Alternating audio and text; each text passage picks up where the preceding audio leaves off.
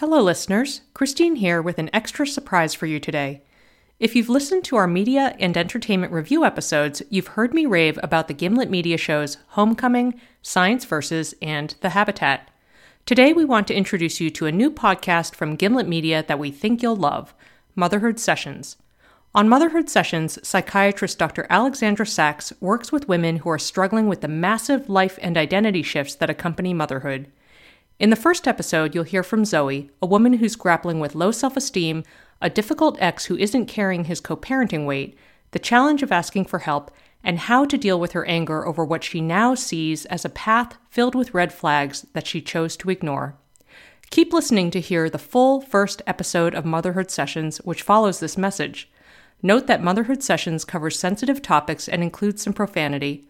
We hope this honest, compelling conversation resonates with you, and if you love what you hear, you can listen to Motherhood Sessions on Spotify, Apple, or wherever you get your podcasts. I need therapy really, really bad. Just the idea of having to face my shit in any sense right now is it's been so easy. Yeah, it's been so easy to just shove it under the rug, keep going, just tackle more problems that aren't the problem. I just don't want to I don't want to deal with it. I don't want to deal with it. This is Motherhood Sessions. I'm Dr. Alexandra Sachs. I'm a psychiatrist who works with pregnant women and new mothers. On this show, I sit down with these women and talk about some of the hardest and most sensitive issues they're facing. Conversations that are usually held behind closed doors.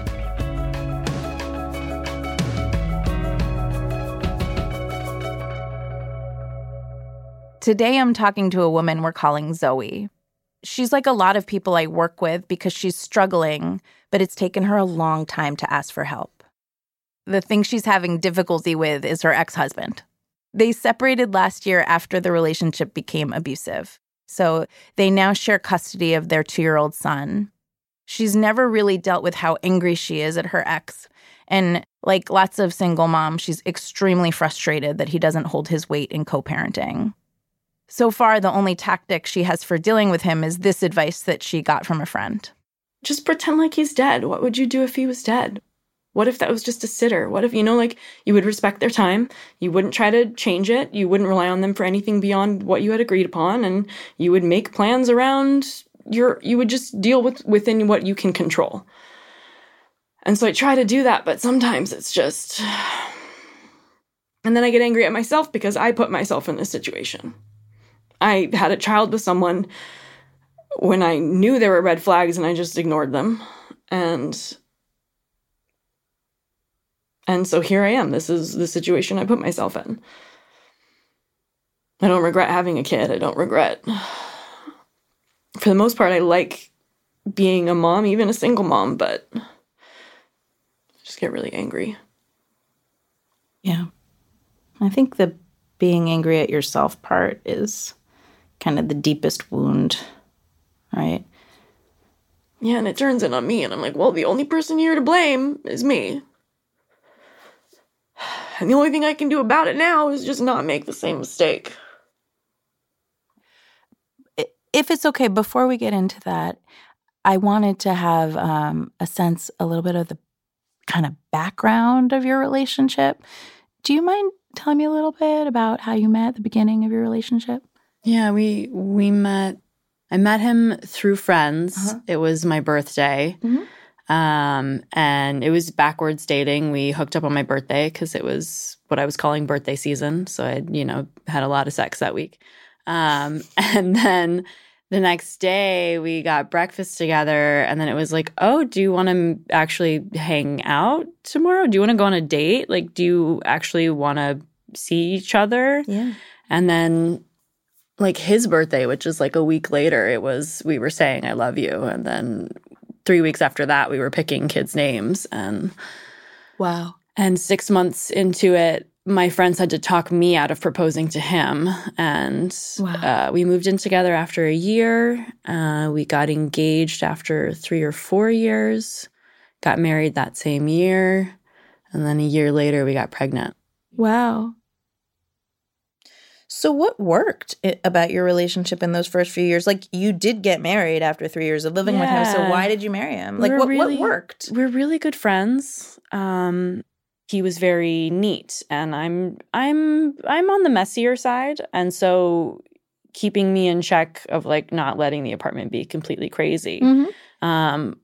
We were party buddies. We'd love to go out to dinners we couldn't afford and go eat somewhere nice and then go out with people, indulge a little in some party drugs. Most of the time, would you go out, would you be using, either drinking or yeah something else? Yeah. And he was good emotional support at times. Like if I was really, if it was like lined up with like 5 bad auditions in a row, plus maybe I didn't work out a lot that week, plus maybe it's 3 days before my period. Yeah. Like all those Perfect together. And he was really great in those moments. Like without him, I don't know how I would have gotten through them for like, absolutely. Wow. What did he do that was helpful when you were feeling really low? Just tell me that I'm a really fucking amazing person. Point at all the things that I'm really capable of doing.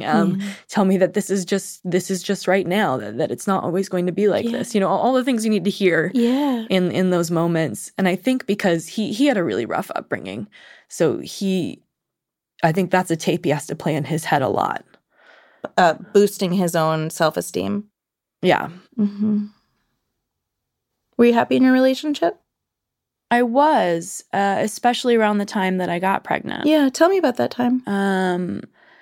I found out I was pregnant, and we had a trip to Aruba planned, like the next, like a month and a half later after I found out, which I was a little like, bleh, that kind of sucks. I can't like run around and have fun in Aruba, but I'll enjoy it. Drink. Yeah, can't drink in Aruba, but I can like enjoy the sun and like have a good time. And so we went to Aruba. He still drank a lot while we were there, and even got kind of belligerent a couple times. Was this the first time in your relationship that you were sober when he was? Mm-hmm. Yeah. And he would drink to black out pretty often. It would start with like, oh, he's having a beer on a Monday night. Oh, now he's having 3 beers on a Wednesday night. Oh, he just went through a 6-pack and a half. So he would just escalate in his drink. Yeah. Looking back, do you think he would get blackout drunk when you were together and you were drinking and you didn't notice? Probably. Yeah. Yeah. So you just started seeing it differently when you were sober because you were pregnant. Mm-hmm. And then after the baby came, I was just really, cognizant of like, this baby needs to be taken care of 24/7. You can't get drunk like that. You Correct. just cannot. The baby needs to be cared for. Once he came home, though, it was like completely different. And I was really ready to have postpartum depression, and I was ready to have it bad. Like I had lined up a therapist to talk to. I was thinking when it hits, I'm ready. Wow. But it was actually like it was like I was high all the time. I was incredibly happy. After the baby came home? Yeah. And I remember it as this like beautiful cocoon of time where it was just me and my baby, and like we just cuddled all day, and I just did what he needed me to do every day. And as long as I could shower in the morning, if I could sneak in a shower, then I'm good. Like I don't need anything else. Was your husband around? When he got off work. So he wasn't like partying it out all night? Yeah, sometimes. And did you care? No, not too much. No. Mm-hmm. And throughout all this, were there any nights where he was also getting up in the middle of the night to like change diapers? Like No. He wasn't involved at all with the child. No, it wasn't until I think he was responsible for washing the baby bottles, which I had talked him into. But then he was like, we really need like a dishwasher. I can't, like, this is so much, blah, blah, blah.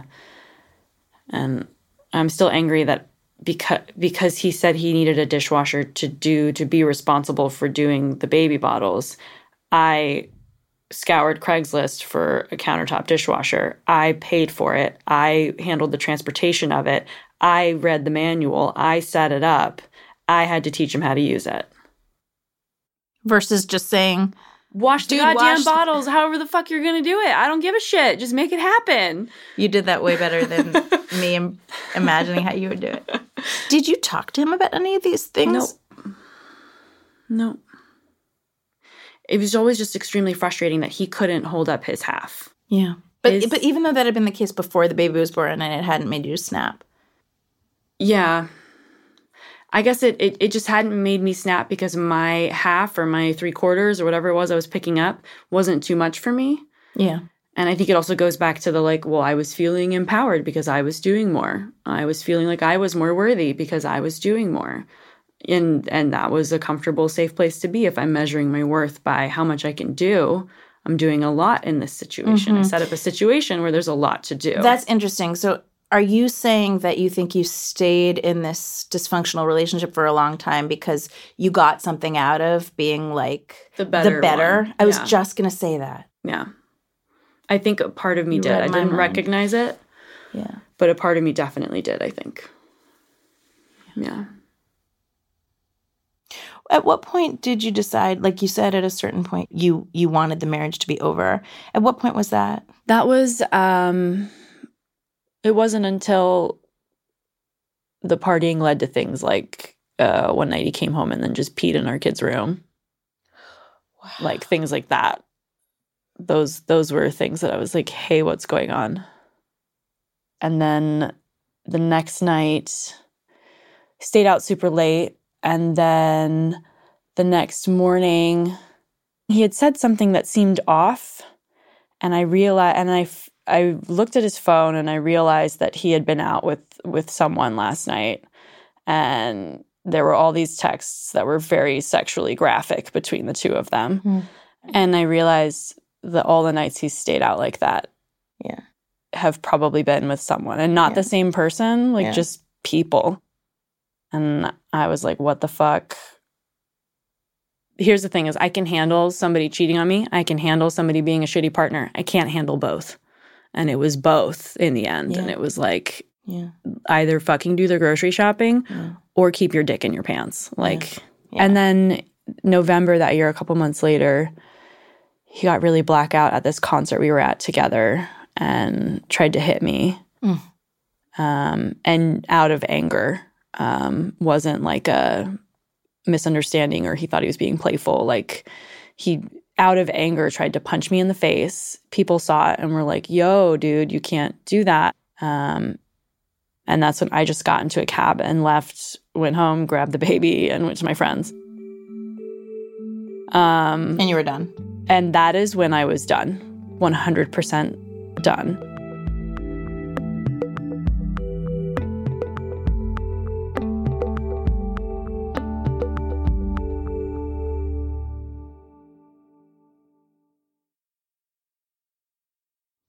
So the initial thing you had asked for my help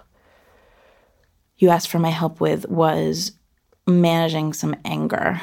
Yeah. And so I wanted to kind of hear where you are with that. I'd like to hear kind of like in general the things that are coming up that are making you angry and like what's making you angry today. And it's weird because it's like this thing that's hard to explain unless I'm feeling it at the time. Mm-hmm. I'm angry about my ex's flexible schedule. I'm angry. Tell me about his flexible schedule. I mean, he only has our kids Saturday 9 to 4 and then Sunday after 1 p.m. Mm. So he does not. This is where I know that I can't control people and I can't make people understand certain things. But I said to him once, I was like, you have the luxury of working late. And he laughed and he was like, that's not a luxury. And I was like, it absolutely is. And the fact that he doesn't get that he can work late, that he can make those kinds of choices, that he can just do whatever. And sometimes I'll say like there was a 3-day weekend recently and he had the Monday off, so he had our kid. And I was like, well, do you want to keep him Monday night as well? Because then I can work late, then I can get some things done, then I can like just have another night off. And I didn't say that. I didn't say like the benefits for me. I just asked, do you want an extra night with our kid? That's fine with me if you want it. And he said, no, I have a class. And I thought, okay, he probably has like I don't know if he's taking a class to learn something. I don't know. And so I asked later, I was like, what's the class? And he's like, oh, it's a gym class. It's a fucking gym class. And then when I showed up, he's like, yeah, it's too cold. I decided not to go. Good for fucking you. That you can just make like... But I'm also trying to operate under the assumption that I cannot expect help from him. I cannot expect him to want to do anything that's going to help me. And yeah, it's a lot of just like, I guess, nostalgia and pain and feeling the gap now that What do you mean the gap? that I don't have that now, you know? Yeah, you're lonely a little bit. Yeah, a little bit, yeah. I had moments in my life that were incredibly fulfilling when it comes to being in a relationship that I don't know if I'll have again. And I wonder if there's anything I could have done proactively so that I could still be with this person. But in weirder ways, in some ways, I'm way less alone now that I'm alone. And then in other ways, I feel incredibly alone. Yeah. What feels more solid in being alone? Like, in what way do you feel less alone now that you're separated? I listen to myself and my needs a lot more, and I make sure that they're met a lot more. You're doing a better job at taking care of yourself. Subconsciously, in ways that don't even make sense, I was accommodating him and compromising myself, and he didn't see that for years, and it just and you didn't see that. I didn't. Because you thought you were being a good wife. Yeah, until I moved out and realized like all these little things that I would be like, oh, I need to make sure that he's. Oh, wait, no, I don't need to make sure. Need to make sure what? Anything from like what kind of groceries I was buying to like he would eat a lot of cheese, like sliced cheese. I would buy like 4 things of sliced cheese, and within 2 days it would all be gone. And so like every time I went to the grocery store, I'd buy sliced cheese, and after 3 weeks I was like, there are 3 unopened packages of sliced cheese. Like, I don't need to be buying this, but I'm just compulsively grabbing it because he ate a lot of it. I feel like there's so much symbolism in that anecdote because you're essentially describing how in your marriage you didn't listen to yourself. Like, no, I was so confused about how to take care of myself. I just didn't listen to my instincts and let him kind of tell me what I liked. And I'm not even sure I knew how to tell what I liked. Yeah. I've been thinking a lot about what a partnership is and what relationships are and what I want. And I don't think I want what I had with my ex. Of course you don't. But even in the sense of like, if it was, I don't think I want a marriage ever. Why? I want to just do what I want. I'm not willing to compromise in anything. And I'm not willing to Not anything. Yeah, not anything. What if, like, I want to eat Italian and you want to eat Chinese? Then let's both order in. Like, not compromising. Which could just be a pendulum swing from having compromised for so long. Well, having suppressed your basic needs. Yeah. And your definition of marriage was giving up your selfhood to someone else's needs. Yeah. So, there is something in between, and that's called give and take.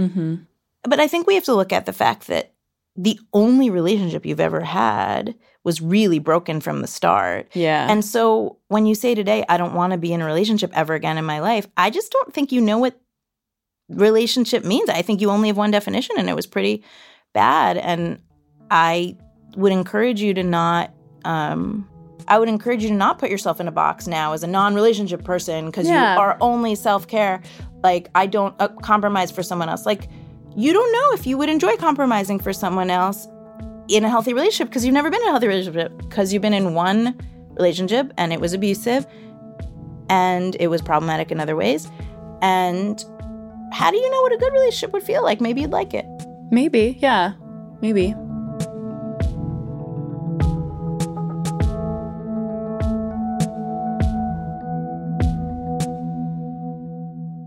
So, the anger. Yeah. I mean, you can't really pretend your ex is dead as a strategy for co-parenting. No, yeah. Because you have to, I think that one of the things you need to work on is the actual kind of interaction with your ex, because I think it's going to help you develop a part of yourself that is a muscle that needs strengthening. And I think that muscle is kind of talking about things when two people are in disagreement and how to get to the other side and how to resolve a situation when emotions are high and stakes are high. But how do you, not pretend the other person's dead? How do you not make a rule, which is that I'm never going to marry again? Like, how do you imagine a world where stuff gets hard, you hold your ground, speak your mind, keep your ears open and listen, and move forward? And maybe even move forward with a sense of deepening and developing and growth. Yeah. You look really sad right now. Yeah, I'm just feeling...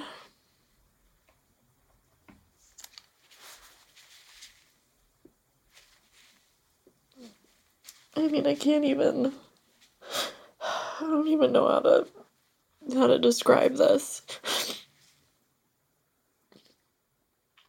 I think I've been like running from confronting this for a long time. And usually on my weekends and the time I don't have my kid, I like micromanage down to the minute and super fill my time with all this stuff. And this weekend I was like, don't do that. Like, you want to reorganize your room a little bit. You're feeling really just like you're running out of fuel here, running out of space to give other people and things to give yourself. And so just leave the weekend kind of open. And I started getting terrified of having so much open time. And so I did like schedule like meeting up with a friend for dinner Sunday night and like some stuff. But good for you for naming what you just said, terrified of open time. Like, that captures so much, because that's acknowledging that when you're sitting with yourself, with the unknown, with the gray, it is just the most uncomfortable, squirmy, get me out of this feeling. Which doesn't mean you have to sit in it all day, but it does mean we want to stand there in it so that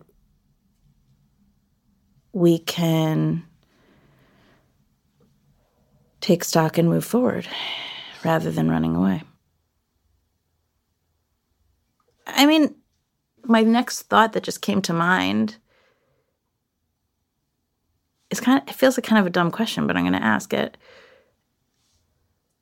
Like, how do you see yourself? What do you think you are? What do you fear you are? Who is that person you're with when you're alone? I worry that I'm just a fuck up. I've got a student debt. I've got a kid. I live with a roommate, with a kid. And I know that, like, half the time those things don't bother me. And I love my roommate and he's great for my kid and we have a great home life together. But sometimes I think about the outside perspective of where I fit in the in the bigger social scheme. And that makes me feel like a loser. So what's the bigger social scheme? I want to parse that out too. Like, tell me more about the landscape of... I mean, career success, financial success. I would just go for acting. I don't even pursue it anymore. I've been in an assistant role for a few years. I'm going to be transitioning over to an HR manager, and just the jokes people make about HR, like, I'm actually excited to go into it. I think it's going to be a good move for me. But, and I'm not usually the kind of person to worry about what other people think, but sometimes I do. Of course. And that's very brave and very honest. And I think that's exactly right. That's exactly what is lurking in the dark. But I would actually like to challenge what that is, because I think what you're doing now is like some version of starting over and building from the ground up. You need a job, exciting or not. You need a job because you have to support yourself and you have to support your child. That's why you have a roommate too, because you're being financially conservative and careful. And you're single because you left a really dangerous relationship that wasn't serving you. And yeah, you did enter that relationship willingly, and that's something to continue looking at too. But you're in a place where you've walked away from so much stuff in your life that you need to shed, and you're actually doing everything right to build from the ground up. And we need to help you get to a place where your self-esteem isn't defined by looking around you and seeing, how great you're doing. And so this has been your journey. You had to go through that to get here. And you have to go through this to get where you're going to go. Yeah. But you're not going to get very far if you keep calling yourself a loser. Or if you keep requiring other people to tell you you're not a loser. I actually think we have a wonderful advantage because you have like a little microcosm of exactly how to determine and measure your worth and value, which is you're the most important person to another person on this earth, which is your son. That is a very important position of honor. Do you feel proud of the way you're raising him and the work you're putting into raising him? Yes and no. Mm-hmm. What are the things that linger as doubts in terms of your parenting right now? Well, I don't believe this, but I keep hearing it from my ex. He keeps saying that, like, raising him with, divorced parents is so terrible. And, so you're worried about that. And of course it's my fault because I'm the one who doesn't want to be together. Mm-hmm. So I'm doing this to him. Mm-hmm. He's in daycare all day. When we come home, I've got to make dinner and then get him ready for bedtime and bath. And tonight? Every night. Yeah. Except weekends. So it's sometimes it's like, okay, do I spend time with him or do I make the food? Like, am I going to make food that is nutritious and from scratch? Mm-hmm. Or am I going to spend time with him and we'll do like a frozen Trader Joe's whatever that takes 5-10 minutes? Mm-hmm. And I'm trying to challenge myself to do more fresh things. And then if I am doing cooking, and then I give him things that will keep him occupied. And if the toys aren't doing it, then it's the iPad, And then we get to dinner and I'm like, do I really want to take the iPad away from him and deal with the tantrum and get him seated at the table? Or am I fucking exhausted? Am I just going to let him have the fucking iPad while we eat dinner? Mm-hmm. And when I do that, it snowballs into a habit. And like this week, I was like, wow, we did it every day this week. And I think we did it every day last week. And that makes me feel like a shitty parent. Mm-hmm. But you're like, if it's helpful, that description of the nighttime routine, you're like the 10th mom I've spoke to this week who's described it exactly the same way. No one can, attentively prepare a meal where each part is curated and engage a toddler and kind of reconstitute from the workday and patiently sort of engage with tantrums. No one can do all of that at the same time. There isn't like a mom in the social order who's doing that better than you. No singular person can do all those things at once. It's just not possible. They all require a lot of energy. Yeah. So your strategy that you're using is absolutely right, which is, how do I pick and choose? I'm going to be on the floor with him, engaging with him, and that's a Trader Joe's night. Or I'm going to be in the kitchen, and he's going to have more time on the iPad tonight. None of those are failures. That's called managing. So that has to be good enough for you, because that's like the best any human could do if they were in your shoes. You're doing the best any human could do.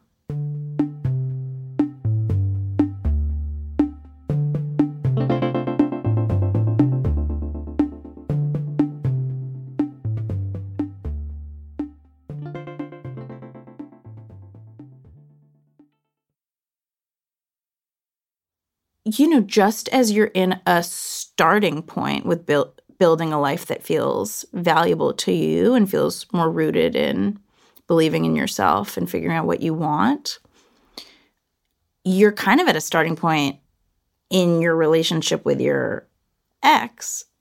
Yeah. Because, it's not going to work, this idea of just like, oh, just pretend he's dead. Like, he's not dead. You're co-parenting with him forever and ever. Mm-hmm. So, but you're not married forever and ever. And so what's this new relationship look like with two people who have a common goal, which is raising a kid and doing good by him? And, like, what do you want that to look like? What do you both want for him? Yeah. Or what do you want for him? You can figure out how to provide that for him just because you don't live in the same house. Yeah. A feeling of a family that's like a loving family. Yeah. Yeah. And that's why I don't want him to have 2 birthdays and 2 Christmases and two of everything. I would like me and my ex to be in a place where we can do those things together. We can, maybe one year it's at my house and the next year it's at his house or whatever, but that we can celebrate together and we're not forcing him to choose. Right. Right now, are you and your ex able to like have a relaxed meal together with the baby? Yeah, we've made it a goal. We do it. Sometimes during handoff, I'll check in and be like, hey, I actually need to go grocery shopping. If you were doing that too, let's go have lunch and do the grocery shopping together. And wow. And it's mostly smooth. There might be a little hiccups here and there about something, but so I guess just coordinating with him, having to still deal with him, that's the hardest. How do you guys make plans? How do you communicate? Mostly via text. Mm-hmm. Mm-hmm. And is he responsive? Yeah, he's responsive. Sometimes we've gotten better too at like, sometimes the texts devolve quickly into just bad dialogue, I guess. I'm not going to call it conversation. Angry. Yeah, it just gets sometimes it'll devolve into something nasty. And I'm not the kind of person I don't name call. I don't blah, blah, blah. But if he says something that's triggering, like, I don't understand why you had to whatever, I'll be like, well, I don't understand why you couldn't keep your dick in your pants all this. Like, I'll just drudge up old shit. And we've gotten good at being like, this is not productive. Let's touch base later. Yeah. And just, like, nipping it once it starts. Good. And coming back to it. That's great. Yeah. How did you figure that out? Just by saying, hey, this isn't productive. Let's text. That was your instinct. Yeah. I'm like, let's touch base when we're not. Good for you. Angry or busy or whatever's going on. Good for you. I mean, this is going to be a really important skill for you, is recognizing when you're angry before you explode. And it's very hard. It's very hard if that hasn't been your pattern. Some people are seething. But even those people, they might not know they're angry until it's like, I think of it like a thermometer. Like, you got to be aware when the temperature is rising before it's about to pop. And that's really hard to do, but it gives you so much more agency, right? Like, you're learning now with texting, you can just stop. Yeah. And return later. And you actually have the ability to do that. And maybe you'll do something with that energy that, would feel a better use of your time, a better use of your energy than sort of venting to each other. And that's great that you're catching yourself. What are you thinking now?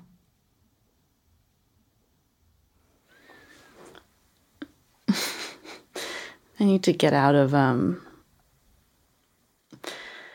was literally thinking, like, how do I make him come to the same conclusions that I've come to, instead of posing it as, why don't I just express where I am and what I need? Yes. You just did such a beautiful job of having a thought and then observing it, because that was a dishwasher thought. Like, how do I get the dishwasher so that he can put the bottles in the dishwasher? No, you don't get to do anything to fix him. You just get to do you. Yeah. And you have to stand your ground and speak to tell him who you are and what you need. Mm-hmm. And listen. That's all you have to do. But you can't change him. And good news, you don't have to. Yeah. And I think that's great. I think I've been doing better at not taking a dishwasher tactic towards things. But I still sometimes find myself or realize I did something that is the old tactic. Yeah. I was thinking, you had your finger on the issue that you need to work on, which is anger. And you came in, I think, wanting my help with getting, like, the anger hurts so much. Can you help me with the anger? Kind of like some version of, can you make me less angry, was kind of maybe the first. Yeah. And I think where we've come is to really see that, like, nope, I can't make you less angry. Like, divorce is something to feel angry about. Having a relationship that you wanted to not work, is something to feel angry about. Being with someone who's a substance abuser is something to be angry about. Being with someone who's physically abusive is something to be angry about. There's a lot to be angry about. So coming in asking my help to be less angry, I think we're ending recognizing that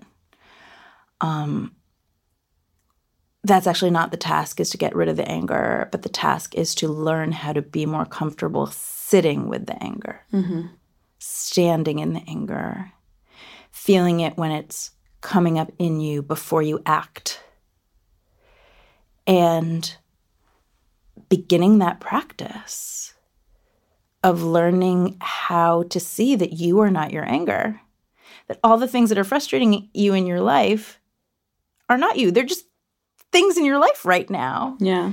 And they're not forever. All the things that you're feeling ashamed about, my job isn't where I want it to be, my social life isn't where I want it to be, that's not forever. That's just where you're standing right now. And so if you can stay grounded, which means not running away from your feeling and standing with it, as painful as it can be in moments, then you can keep yourself centered and keep moving forward to build the life you want to build, and building the co-parenting relationship with your ex that you want to build for your son. It goes without saying that I think you can do it.